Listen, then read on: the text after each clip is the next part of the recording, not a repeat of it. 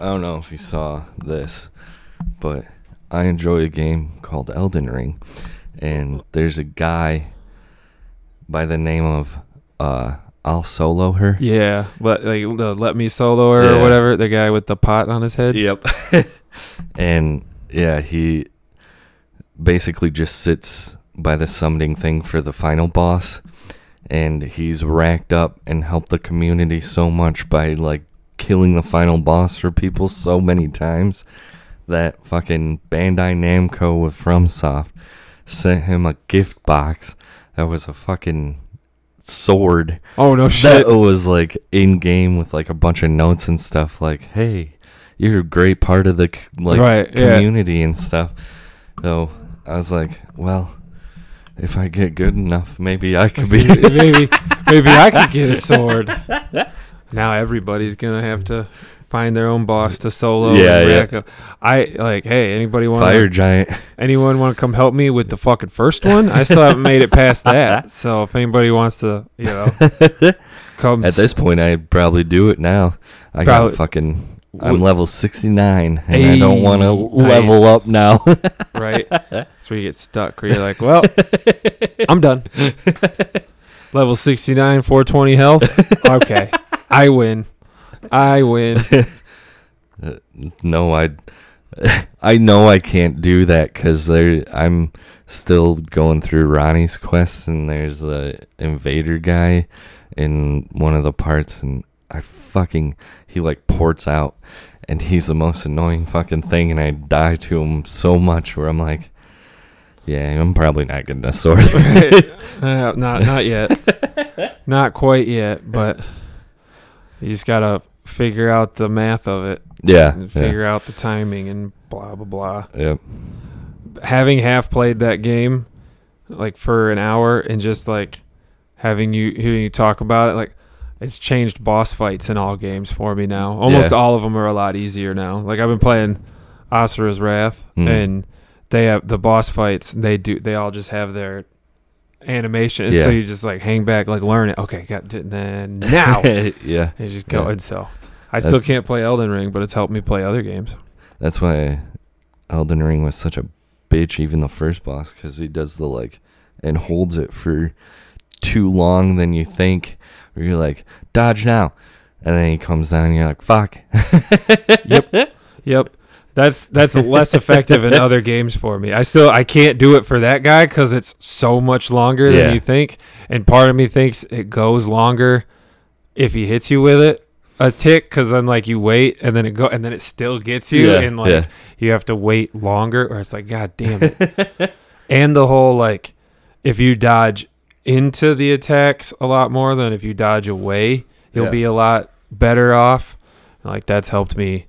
Yep. In a few things. That helped me beat Super Shredder and Ninja Turtles. Hell yeah. On his last thing, because I keep jumping away from his butt. I was like, wait, no. And I would jump at him, and I cleared them all. And I was like, fuck yeah. Because then you're right there to punch him when the attack's done, too. And I was like, this is amazing. No, for half a second, I don't know why, I legit thought you were going to talk about that house flipping simulator. Oh, they put on console. I've been playing that. Is it any good? It's pretty fun. All right. I've been thinking about putting it on my PC. I didn't want to fuck around with it on console because it seemed too wild. Yeah. But when it showed the like you having to wire up the outlets and stuff, that's when I was like, okay, maybe this will be neat. Yeah. Like, it's very much one of those like I don't know what to play, but I want to waste fucking time. And you get just sucked in it. That's why I still play that fucking Shipbreaker game like that. To just do those puzzles and get the salvage. I'm like, this just tearing ships apart, and like that goes there and this goes here. I have one on my phone for when I want to do that. It's called The Secret of Cat Island. Nice. They're just these two little kitties, and then you get shipwrecked on an island, and then it's one of the where you just have to like tap stuff, and it takes energy to do things, and then you run out of energy after a certain time. You just do that. It's like an exploring game. I built like a house and a mill, and there's a person, and you're rebuilding Cat Island now. So you show up and you can see like they show you like a castle in the distance, and something else, and they're like, oh fuck, what's going on at Cat Island? But then you have to like clear the paths to like get the fog out of the way to get to the, but then on the way it's like making you do the whole until like before bed, or like if I'm sitting at break at work and I'm just like, I don't know what to do. I'll just, okay. Because it's got the Quest mini bar thing right there. So you don't ever have to actually like look at the map. You just like quest, this, hit thing, do. And it's just a bunch of taps, and then the island slowly getting revealed. But I actually have a Tap Cat game that I play too. No but shit. Yeah. It's a little, they're on a little farm and they make stews.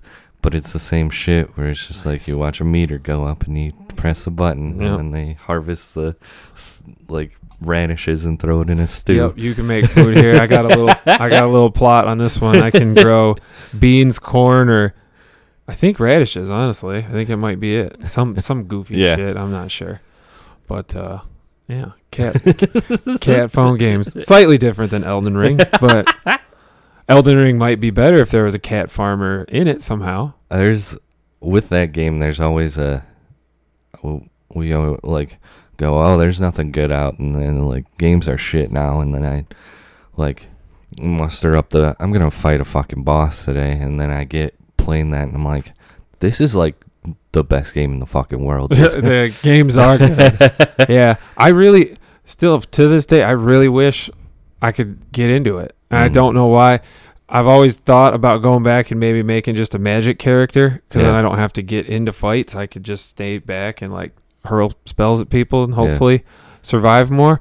But be prisoner and let's do both. And I don't know. Maybe one day. I don't know. You got to think of it too, like it's like Breath of the Wild, where like you're not supposed to follow the like gold shit. You're just supposed to explore until you find something. Yeah, you're just supposed to go. But that's also, I only played like 4 hours of Breath of the Wild and then got lost too, because like I need to be handheld a little bit. I guess is what I'm saying. Like I don't know, because then I'm also gonna complain like if a game is like, sometimes I complain if a game is super linear. Yeah, you know what I mean. To where like I think games are just like a total package type deal for me. Like it's hard to be like, I like action games or whatever, because like I enjoyed playing Devil May Cry 5, but then I tried to play I can't even remember what, and I was like, meh. You know, right. And then but now I'm digging Asura's Wrath, which is very similar. So it's like, I don't know, I think I just got to be into it type of a deal, because like I like Age of Empires, but I've tried to play other strategy games, and I'm like, where it's like, I don't necessarily, I'm not like an RTS fan only. I like this one and I like that one. But that's always been an issue for me, is trying to like, oh, I've liked playing this game for an hour. I'm only play games like that now. You know what I mean? Or like trying to make like a label, or like fit into a box of like, I'm a Halo player, or I'm a what, instead of just like, I just play the games I like, and then if I don't like the game, I don't like it, like whatever. But I just get stuck, because then it's just analysis paralysis of like, there's so many, and what do you want to play, and how do you sort out which one's good? You kind of have to like latch onto a feature you like. Or it's like, I kind of like RPG mechanics, like I like customizing my character with levels, but like that's a million different versions of a game to where like that also doesn't really help. Like so, you just. That's why I like Game Pass and shit, and just like, you get lucky, and then. I mean, I wouldn't have played fucking House Flipper if it wasn't on Game Pass. So. Right, I never even would have known it's a thing, and then I did actually see they're gonna put Pressure Wash Simulator on Game Pass too. Fuck yeah! I was like, this is getting silly, but I definitely thought about playing that House Flip Simulator, because like, I enjoy the decorating part of like Sims games and stuff. Like that's fun to like, oh, I'm gonna make a space room or some sort of fucking shit. I like that. That was what I enjoyed about Animal Crossing too, and everybody was into that for a minute. I would just take all the stuff and design the insides of the houses, and it has a good it makes you feel, it's like with my truck simulator, I hired people. Like I expanded my thing and I actually hired people. So House Flipper has that same type of like, you're starting from the ground where you're just like a cleaner and putting like small shit that they ask for in houses, and then you just grow up to actually like getting something that's broken the fuck down and just making it. Oh, really? Something. Yeah. Okay. I thought you started right from scratch, and it was basically just going to give you a bunkhouse shit, and then it was going to, give you a starting budget, and then it was up to you to make the house and flip. You know what I mean? Like, where, you'll make it, you won't be able to afford anything really cool, basic sink, basic this, put the couch in, whatever, but then it lets you flip it for the 50 grand or what, and then you get to pick like this plot or that plot, but just clean it and stuff. That sounds... and then you work your way up to doing that shit. Right. Then you save up your own money and buy a shit house on the side. Yeah. Like a real flipper. Yep. Wow. Well, you want to get to it? Get off of gaming. That's all right. It's what we've been doing. Welcome to the High I'm Drunk Podcast with your hosts, Jason and Mitchell. It finally wasn't just a start of bitching about game. You know what I mean? We actually had some positive stuff to say, so I was like, might as well just keep that going. I mean, I can bitch about my polls. I guess I still have shit to bitch about. We always got stuff to bitch about. No, we don't need to do that. We can start a new month, new topic. We're gonna talk about music. We're gonna be doing bands again. Hell yeah. That was a fun one back in the day, and then we can probably extend it for a while because we're kind of, I don't know. No, we're not really starting. This is kind of a new month. Yeah, it is a new month. Check that out. I don't know what day it is. Anyway, I'm gonna start. I'm gonna talk about Rage Against the Machine. I've been jamming them a lot lately for whatever reason. Rodeo with a shotgun. And all their songs are great. It's so wild. Before we dive deep into them, have you seen the radio station that laid a bunch of people off? And so to be assholes to the radio station for just laying people off, they played Killing in the Name of over and over and over again. It was like all day, right? Yeah. And then somebody called in and was like, hey, can you play something other than Rage Against the Machine? And they were like, yeah, what do you want to hear? And they were like, literally anything. And they were like, yeah, thanks for calling in. And then, bah. And they just played it more. Yeah. Like, and no. Nope. Only Rage all day. No, I did see that. I thought there's a different radio station kind of neat little thing in here. I thought you were going to steal that from me. I got so nervous for a second. I was like, you little shit. You shit. But no, that's not it. No. Yeah, but that's because that happened within the recently. This week, yeah. Okay. All right. No. So, Rage Against the Machine, I guess real quick just to do the overall summary we normally do at the start. American rock band from Los Angeles, California, formed in 1991. The group consists of vocalist Zach De La Rocha, bassist and backing vocalist Tim Comerford, guitarist Tom Morello, and drummer Brad Wilk. So that's the short and sweet of it. If you don't like us, you can go on to the next episode now. But in 1991, following the breakup of guitarist Tom Morello's former band Lockup, the former Lockup drummer John Knox encouraged Tim Comerford and Zach De La Rocha to jam with Tom Morello, as the drummer knew Morello was looking to start a new group. Morello soon contacted Brad Wilk, who had an unsuccessful audition for both Lockup and the band that would later become Pearl Jam. Oh, so almost, almost got Pearl Jam, but not quite. But the lineup named themselves Rage Against the Machine after a song De La Rocha had written for his former underground hardcore punk band Inside Out. Wonder what that first jam session sounded like, though, with all of those guys in the same room. Yeah.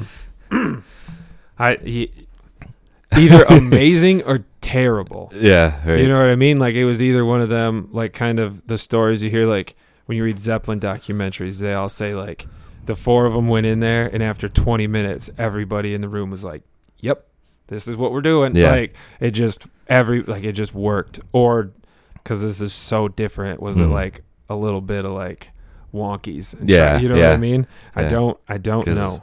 You hear the other stories where like we didn't find our sound until after our first album. yeah, and we'll get into it, but these guys didn't have that problem really.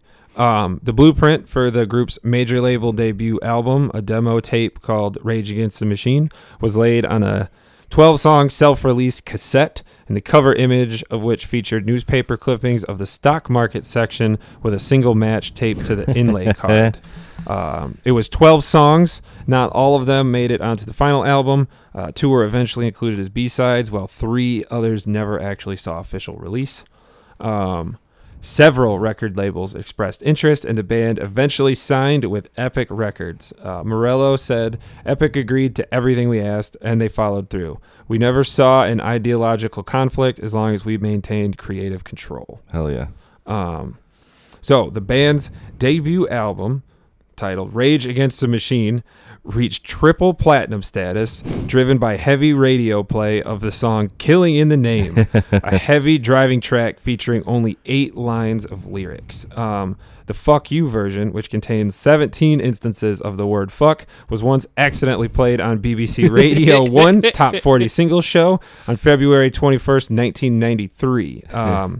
The album's cover featured Malcolm Brown's Pulitzer Prize-winning photograph of a Vietnamese Buddhist monk burning himself to death in Saigon in 1963 in protest of the murder of Buddhists by U.S.-backed Prime Minister...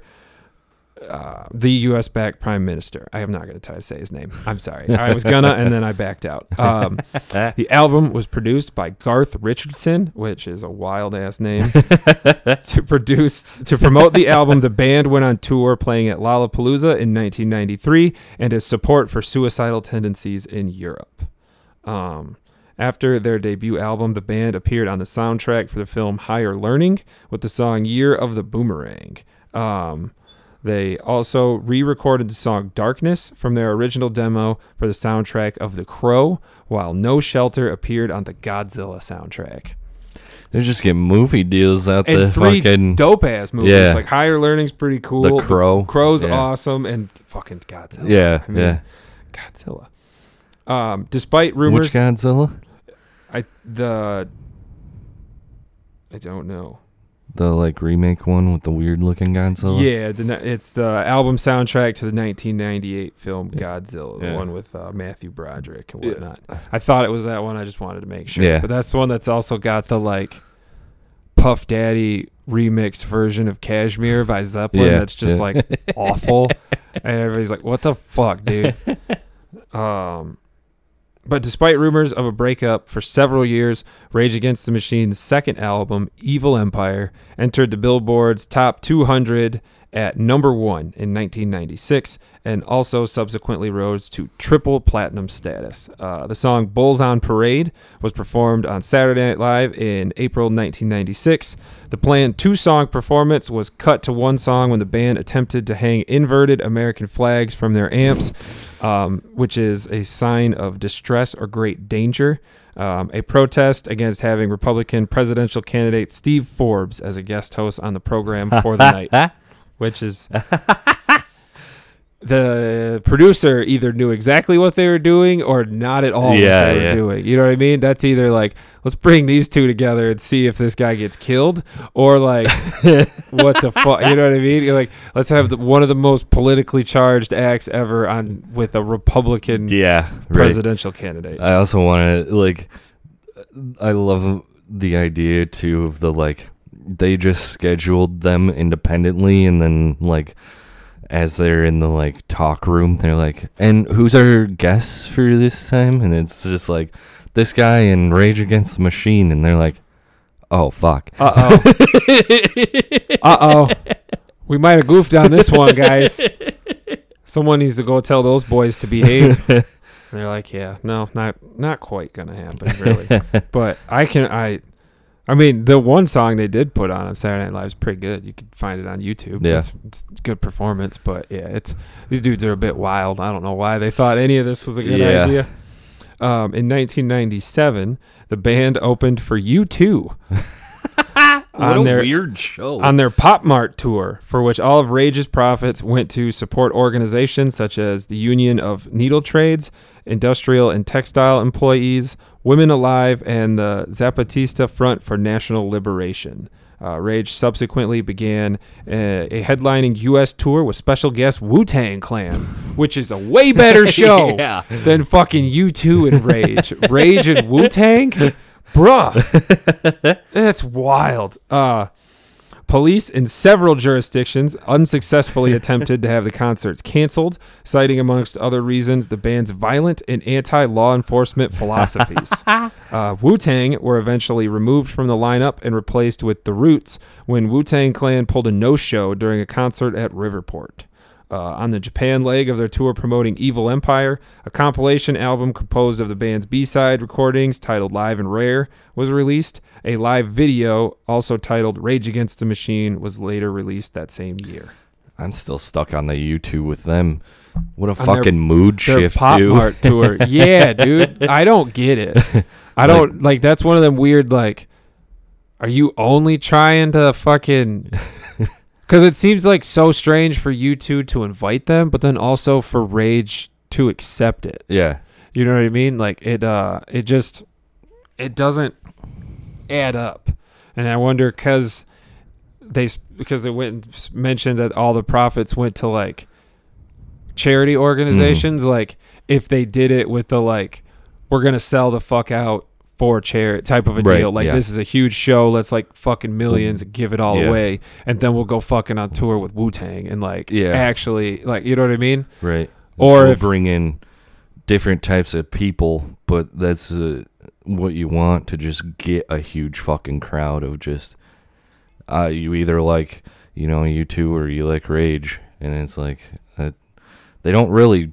I feel like blend together, so if like, they get there, both communities. How you have to do, like, how there's no, like, live shows anymore. Everything is just giant festivals, because that's the only thing people actually leave the house for. Yeah. To where, like, you need everybody, where you're like, it's fucking Nas and the White Stripes and fucking U2 and a cover band and Guar and everything, and it's 3 days, and you're like, okay. On Thursday, I'm going to see Billie Eilish, and then on Friday, I'm going to see Metallica. Exactly. Fucking exactly. Because I remember, like, there's a fest, like, we'll bring it up. I'm going to get more into my experiences, because we're almost getting to the years of, like, me being in Rage and being like into Rage and like this stuff, because like spoiler alert, I'll get into it a little bit, whatever. Like 2008 they come back for Lollapalooza, and like I was 18, like I was like I was $50 short of a ticket the day they sold out. Like I was every dollar to my name, being an 18-year-old, I was like, please, and I couldn't get it, because then it was a whole thing, like, you got to get all this, but I like vividly remember all this and the hype behind it and everything. But in 1999, Rage Against the Machine played at the greatest festival of all time, Woodstock 99. Fuck yeah, dude. The following release, The Battle of Los Angeles, their third record, also debuted at number 1, selling 450,000 copies in the first week and then going double platinum, which is pretty wild that it went all... Like, it was crazy first, but then the rest of them went triple platinum. Yeah. And this one only went double. Yeah. Where it's like, what happened? Yeah. What's going on here? How short are you? That same year, the song Wake Up was featured on a soundtrack for the film The Matrix. The track Calm Like a Bomb was later featured in the film's sequel, The Matrix Reloaded. I like The Matrix and stuff, so I thought that was cool. And in 2000, the band planned to support the Beastie Boys on the Rhyme and Reason tour. However, the tour was canceled when Beastie Boys drummer suffered a serious injury. And in 2003, the Battle of Los Angeles was ranked number 426 on Rolling Stone's list of the 500 greatest albums of all time, which none of it makes any sense, because that's the best album, but it sold the least. And I just don't think Rolling Stone quite gets it. Yeah. Dude, because Rage Against the Machine, just their first album, is fucking incredible. Yeah, it's incredible. It's just like, no disrespect to their other two incredible albums, but like The first one's the best. Mhm. I don't know. It's great. Yeah. It's And, really, really good. I mean, even to that, like, everybody, when you see, like, Rage associated, it's always Evil Empire. Yeah. Like, everybody fucking, it's like the kid yellow background shit, and, like, everybody knows that album and looks at it and goes, like, yeah, that's the Rage Against the Machine album. Mm-hmm. It's, yeah. Damn, that one's great, too. On January 26th, in the year 2000, an altercation during filming of the video for Sleep Now in the Fire, directed by Michael Moore, caused the doors of the New York Stock Exchange to be closed and the band to be escorted from the site by security after the band members attempted to gain entry into the exchange. The video shoot had attracted several hundred people, according to a representative for the city's Deputy Commissioner of Public Information. New York City's film office does not allow weekday film shoots on Wall Street. Moore had permission to use the steps of the Federal Hall National Memorial, but did not have a permit to shoot on the sidewalk or the street, nor did he have a loud noise permit or the proper parking permits. And then Tom Morello says, Michael basically gave us one directorial instruction. No matter what happens, don't stop playing. When the band left the steps, police officers apprehended Moore and led him away. Moore yelled to the band, "Take the New York Stock Exchange." In an interview with the Socialist Worker, Morello said he and scores of others ran into the stock exchange. He said about 200 of us got through the first set of doors, but our charge was stopped when the stock exchange's titanium riot doors came crashing down. He says, for a few minutes, Rage Against the Machine was able to shut down American capitalism, an act that I am sure tens of thousands of downsized citizens would cheer. In the same year, in September, the band attended the MTV Music Video Awards and performed "Testify." After Best Rock Video Award was given to Limp Bizkit, not Rage. Tim Comerford climbed onto the scaffolding of the set. Comerford and his bodyguard were sentenced to a night in jail, and De La Rocha reportedly left the awards after the stunt. Morello recalled Comerford relaying his plan to the rest of the band before the show, and that both he and De La Rocha advised against it immediately after Bizkit was presented with the award. Basically, so they didn't win, and he threw a big old hissy fit, climbed on the stage. On October 18th in the year 2000, De La Rocha released a statement announcing his departure from the band. He said, I feel that now it is necessary to leave Rage because our decision-making process has completely failed. It is no longer meeting the aspirations of all four of us collectively as a band, and from my perspective, has undermined our artistic and political ideal. Morello further explained there was so much squabbling over everything. He said, I mean everything. We would even have fist fights over whether our t-shirts should have been mauve or camouflaged. It was ridiculous. We were patently political, internally combustible. It was ugly for a long time. The band's next album, Renegades, was a collection of covers of artists as diverse like Devo, Minor Threat, Cypress Hill, the MC5, Africa Bambaataa, the Rolling Stones, Eric B. and Rakim, Bruce Springsteen, the Stooges, and Bob Dylan. It achieved platinum status a month later. The following year saw the release of another live video, The Battle of Mexico City, while the year 2003 brought the live album live at the Grand Olympic Auditorium, an edited recording of the band's final concerts on September 12th and 13th. The 2000 at the Grand Olympic Auditorium in Los Angeles. It was accompanied by an expanded DVD release of the last show, which included a previously unreleased video for Bomb Track. In the wake of the September 11th attacks, a controversial 2001 Clear Channel memorandum contained a long list of songs which the channels were no longer able to play. Based on lyrically questionable, and for the radio, uniquely listed all of Rage Against the Machine songs. So that's their first kind of big jump, and their big, like, those are the albums they made. Yeah. They made 3 albums. That's what they did. Yeah. It ended, they said in the year 2000, they basically just fought all the time, couldn't write songs, couldn't whatever. Yeah. But now we're going to I'm going to deviate just a little bit because that's too short of a story kind of a deal. Right. So we're going to kind of get into what everybody did on their own, and then kind of what happened. Because as I spoiled a little bit, and as most people might know, like they've played shows and stuff, so we'll kind of get into that. But so just so everybody knows where we're at, I'm not stopping, but that's basically Rage's creative output. That's when they did their damage. Yeah.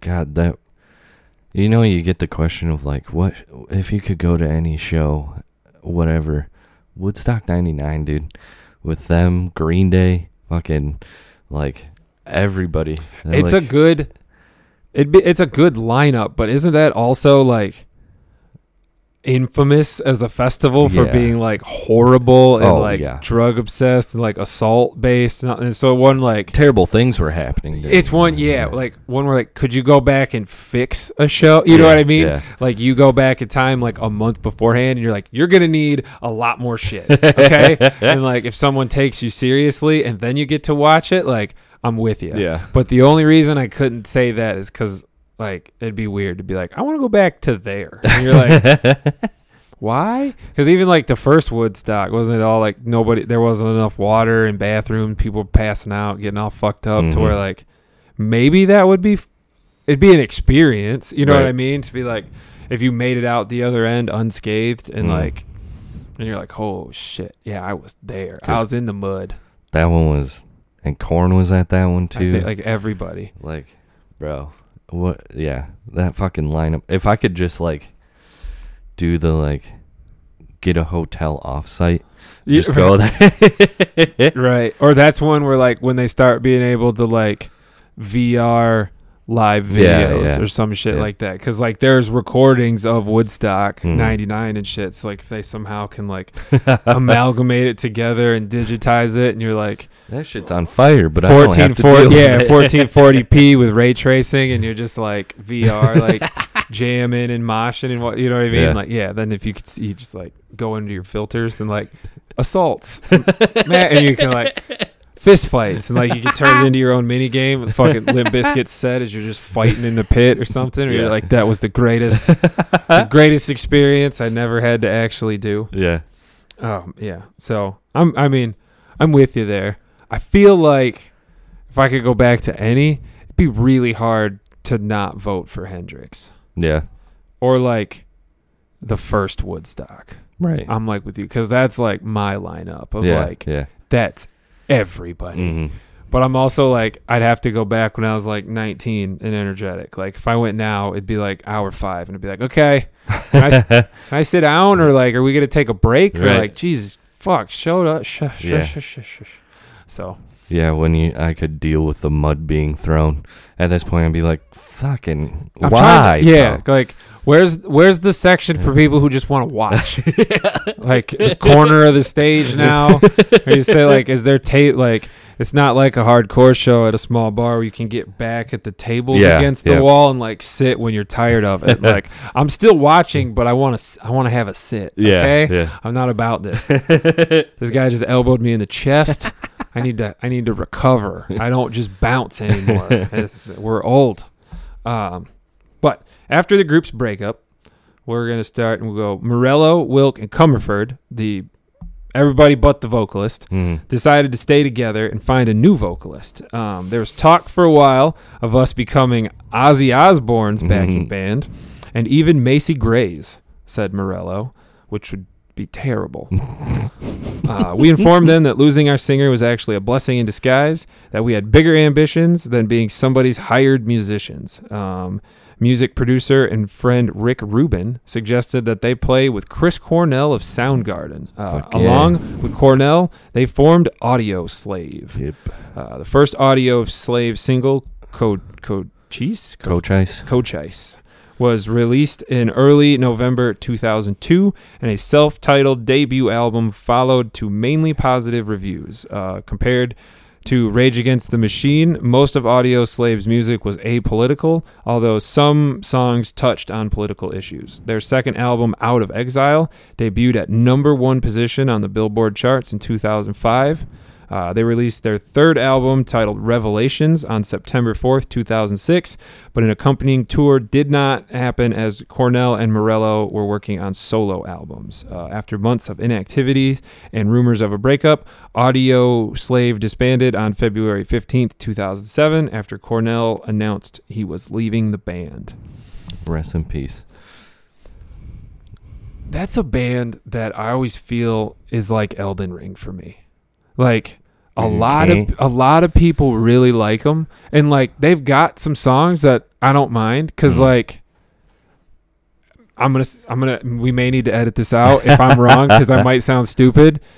No, because Spoon Man is actually Soundgarden. Spoon Man. Yes. Okay. All right. I was gonna say like that's the only one that was like in my head, and I was like that's not Audio Slave, right? And like Black Hole Sun is Soundgarden. Yeah. I knew that one. Come on now. I knew that one. But that's Audio Slave is that band of like you like, oh, Tom Morello, like he must be getting with another punk band, but it's like you got to look at it like that band's basically just taking like a dude that can write super catchy fucking riffs and doing that with somebody with a beautiful fucking voice, right? And just playing songs. Yeah, it's not Rage at all, No. and it has like very little Rage influence. And I think maybe that's what threw me off because like I remember Audio Slave in the past. They don't affect my current life at all. Like I don't know anybody that like primarily listens to them, and no one really talks about. Like they just kind of got forgotten. Yeah. But growing up, I was never super into Soundgarden itself. Like as I've grown up, I've liked them more, and I like know what they are and appreciate their place in music. Like you say, R.I.P. and like not trying to bash on them. I'm not saying they're bad at all. They weren't for me, and I think that's what the issue with Audio Slave was for me. Is I was like, well, this is just bad Soundgarden, but it's not. Yeah. Like as I've grown up, like it's clearly not. But these are one like. I've definitely grown to like Soundgarden more. I think I might have to give Audio Slave another go round after this. Yeah. But I've been just too much into fucking Battle of Los Angeles, dude. The whole reason this came about is like 3 fucking days straight of just like, yup, Rage. Here we go, dude. It's great. But in 2003, Morello began his own solo career. And I remember this. And I remember this happening, and I damn near went to one of these fucking shows. Yeah. But he began playing political acoustic folk music at open mic nights and various clubs under the alias The Night Watchman, which he formed as an outlet for his political views while playing apolitical music with Audio Slave. He first participated in Billy Bragg's Tell Us the Truth tour, with no plans to record, but later recorded a couple songs for a charity album, the album Songs and Artists that inspired Fahrenheit 9/11. In February 2007, he announced a solo album entitled One Man Revolution, which released in April 2007. This is what I knew. Yeah. And he plays acoustic music, and he sings like this, and he talks about the government, and it's fucking great. It's so awesome. And I damn near went. I was like, this is... He followed up his first studio album with The Fabled City, which was released September 30th, 2008. And during the later days of his career as the Night Watchman, Morello joined up with Boots Riley and formed the rap rock group Street Sweeper Social Club, which released its debut self-titled album in June 2009. Not as great. I've never even heard of it. Not as good. It's a fun... like rap rock, like whatever, but like it reminds me of like. But if you want rap rock, just go to Tom Morello. Just listen to Rage Against the Machine, dude. Yes, I was just gonna say it totally reminds me of like a PlayStation 2 game that couldn't license music, so they made like knockoffs of the shit, like Tool Light and stuff, where they're like, how close can we play Parabola without actually getting it? Like, follow the structure exactly and shit like that. Yeah. Like, and so, well, Meanwhile, De La Rocha had been working on a solo collaborative album. We're not gonna get into. Is that the end for Tom Morello? For the moment. What you got? You got some stuff to add? Because He was in. He played a little bit for Perfect Circle, didn't he? I do not know. He might have. I don't remember reading anything about that. But I didn't do a full like dive into each person. I just really got into Rage and then Googled their like solo projects. Yeah. But I don't remember that being listed. But I mean, probably because isn't that that's the Tool guy's other band, right? That's Maynard James Keenan. His side project is A Perfect Circle, and he was Tom Morello's one of the guitarists in that. I don't know if he still is, but he was for a while. Okay. So possibly that could be later on. I kind of stopped at a certain year because for Rage Against the Machine, it kind of at a certain point it just is what it is. Right. You know what I mean? Yeah. We got a few more years to kind of get where they go, and then we're kind of at it. Yeah. All right. I just wanted to mention it because I fucking love. That's another one of those like Audio Slave where it's just like super group shit. Because like I think Billy Corgan even did some stuff with them and shit like that, where it's just like Maynard just picked a bunch of like just really good fucking people he wanted to work with and was like, let's make a song and then put it out and call it A Perfect Circle. Not bad. De La Rocha had been working on a solo collaborative album with DJ Shadow, Company Flow, Roni Size, and The Roots' Questlove, but dropped that project in favor of working with Trent Reznor from Nine Inch Nails. Recording for that was completed, but the album has not been released. A collaboration between why the fuck not to drop an album with DJ Shadow, Company Flow, Questlove for Trent Reznor, and then to never release it. A collaboration between Rocha and DJ Shadow. The song March of Death was released free online in 2003 in protest of the imminent invasion of Iraq. And the 2004 soundtrack, songs and artists that inspired Fahrenheit 9/11, included one of the collaborations with Reznor entitled We Want It All. In late 2005, De La Rocha was seen singing and playing with the San Horacio band Son de Madera on multiple occasions, and Rage Against the Machine was ranked 33rd on VH1's 100 Greatest Artists of Hard Rock in 2005. I love those shows on VH1, the old VH1, like 100 Greatest, just countdown shit. Everybody loves lists, man. It's fucking fantastic. Because then I'm trying to figure out, because De La Rocha had another thing go on around this time where it was fucking something like a lion. I think it was because they had a song fucking Wild International that was like fucking just a dude, like it was called voodoo drumming or some shit he did, and then fucking keyboard that was heavily distorted, and then just fucking Zach De La Rocha over it. And it was like, I think it's called One Day as a Lion. I think that's what it is. Yeah, One Day as a Lion. Yep. They did one album in 2008, some fucking EP. I don't know why that's not on this list either, but I remember because that fucking Wild International song is fucking dope. Yeah. It's got a hook. It's like Muhammad and Christ, lay your body down. Like he just fucking goes. It's Morello at his hardest. And it's just like, dude, yes, thank you.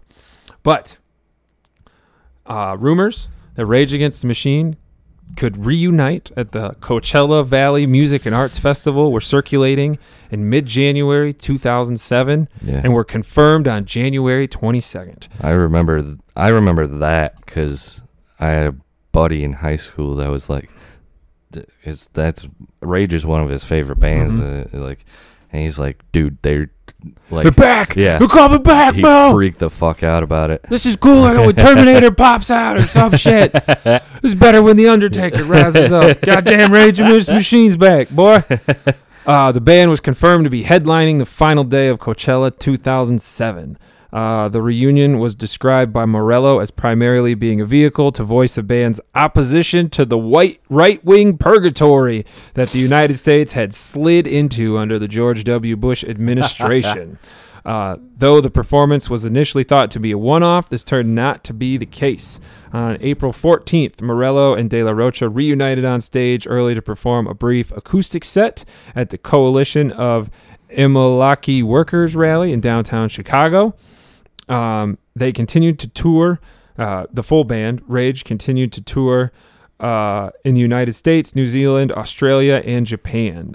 They also played a series of shows in Europe in the summer of 2008, including the Prague Am Ring and Rock in Park, the Pink Pop Festival, Tea in the Park in Scotland, and the Hultsfred Festival in Sweden. The band also performed on August 2nd, 2008, as one of the headliners, Radiohead, Kanye West, and Nine Inch Nails being the other three for the 2008 Lollapalooza Music Festival. Talk about a festival trying to get everybody, dude. This is the one, dude. I tried so fucking hard to go. I was like, oh shit, I don't care about Kanye West, but fuck. 2008, isn't that Kanye's drop of the Heartbeats and whatever? 808s and Heartbreaks. Yeah. I think I'm so not a Kanye aficionado. Yeah. That's probably wrong, but it's something like that. It was real close. He was fucking big then. Yeah. And like not global big. Like this like crazy sellout festival's huge. Like you know, I don't who else? Radiohead and Nine Inch Nails. Nine Inch Nails, yeah. Bit of a diversity. Yeah.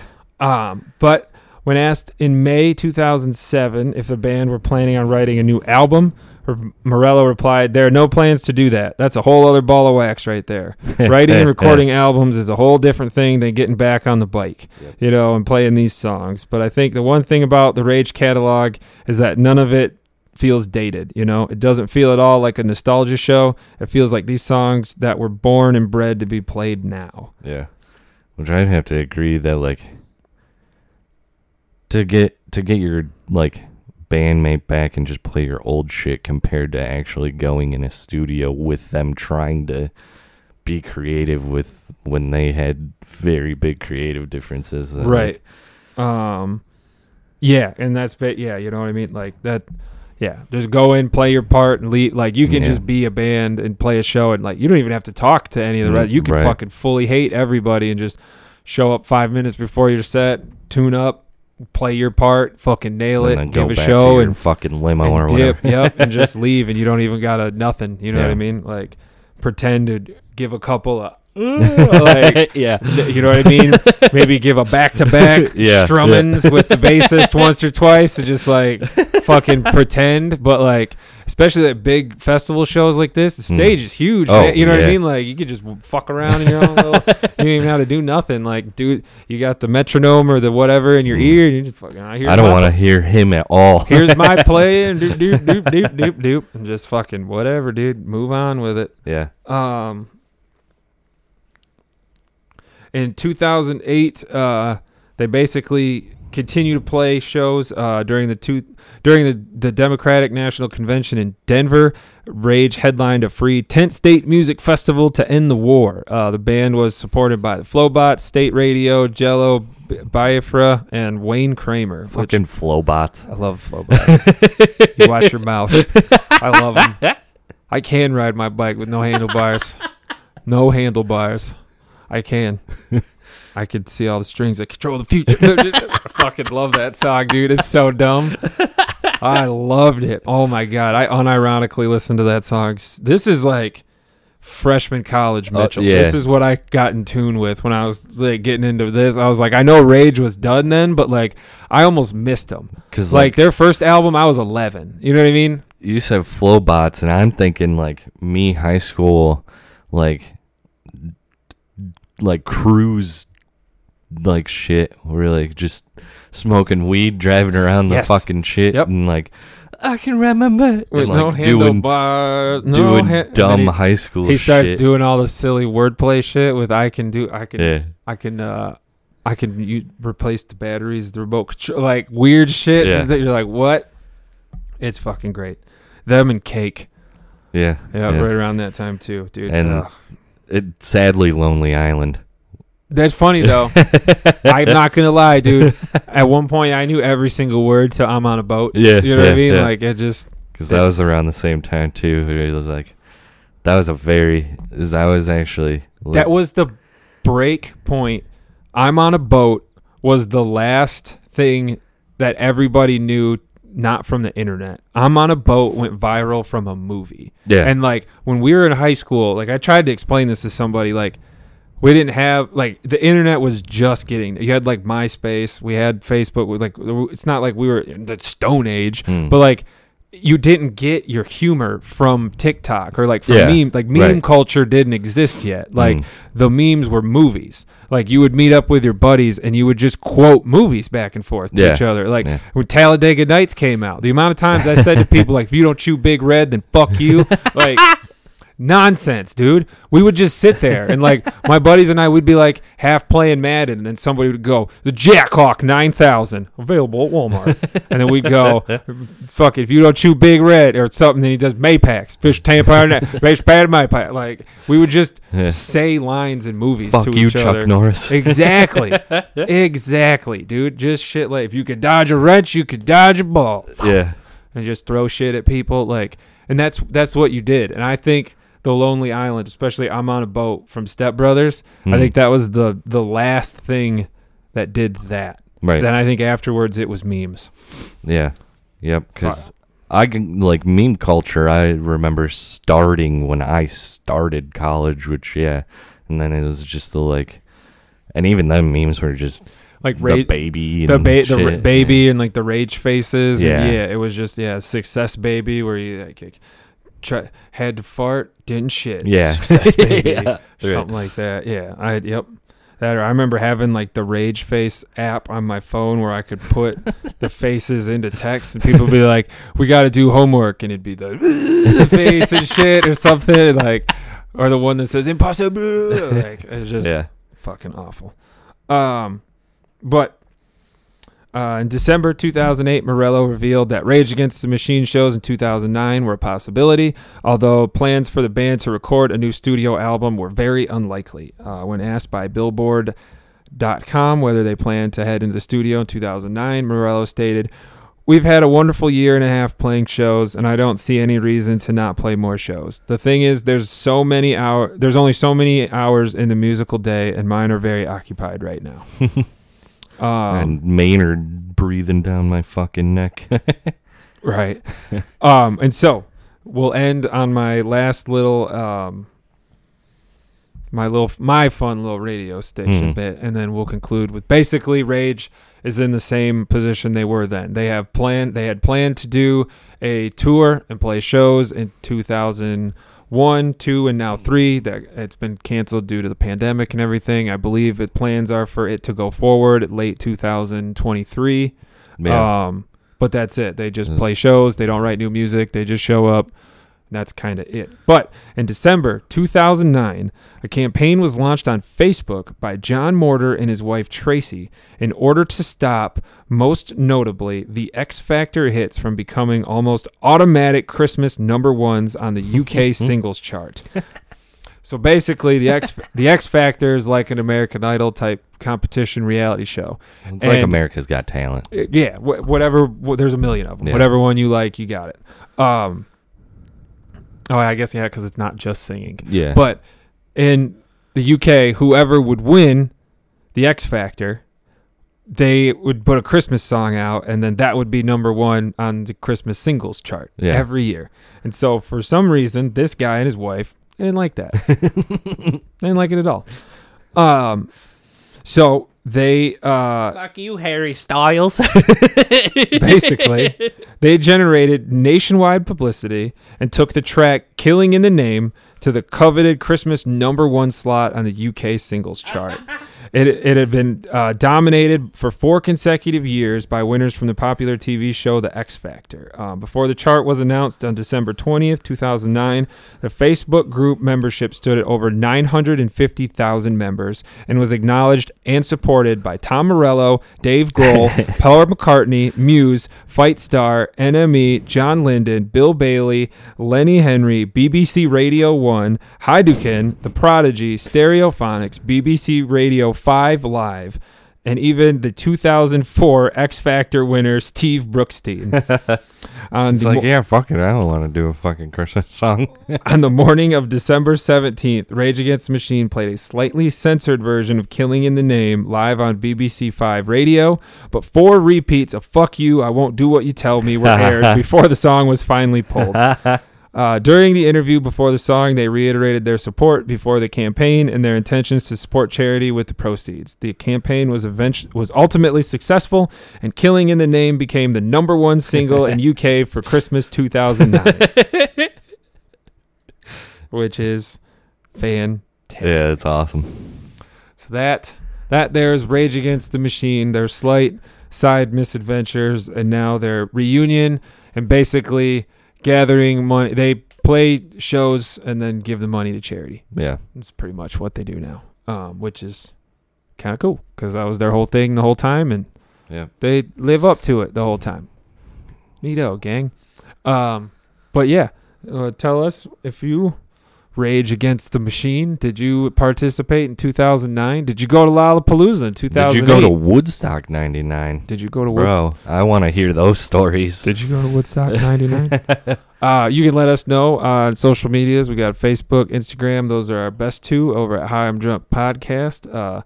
We got a Twitch. We haven't been using it quite yet. My work situation's been kind of wily and squirrely, and the summer is nice, so we like to do things that are nice. We live next to a lake. It's true. It's a really big lake. But anyway, you can follow us over there, twitch.tv /HiI'mDrunkPod. If you hit the notification bell, we like streaming. We have every plans to get back into it. We just hasn't quite happened yet. So just hit that bell. You'll know exactly when we do. You don't even got to worry anymore. Yeah. Last little thing there, we got an email, hiimdrunkpodcast@gmail.com. You don't feel comfortable talking to us on any other things, or you have sensitive advertisement offers, send them on over. We'll open them. We'll read them. We'll let you know what's up. Unless you're saying you can get us followers, then we won't read it. That's true. That's true. Sorry, bots. I think that's it. What do you think? You want to get stoned quick? Yeah, let's do it. Sneak out of here.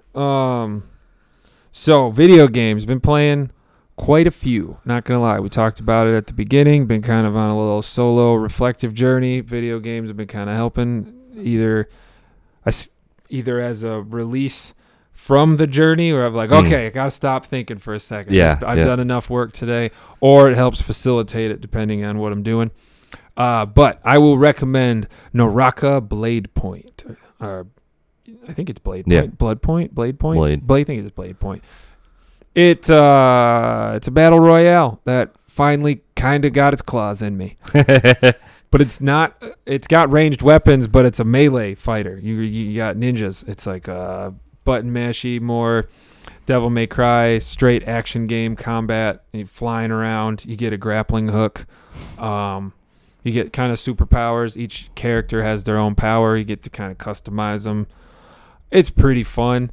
It's a battle royale. Yeah. I mean, it's exactly. You don't hear us say battle royale that we're playing very often. No.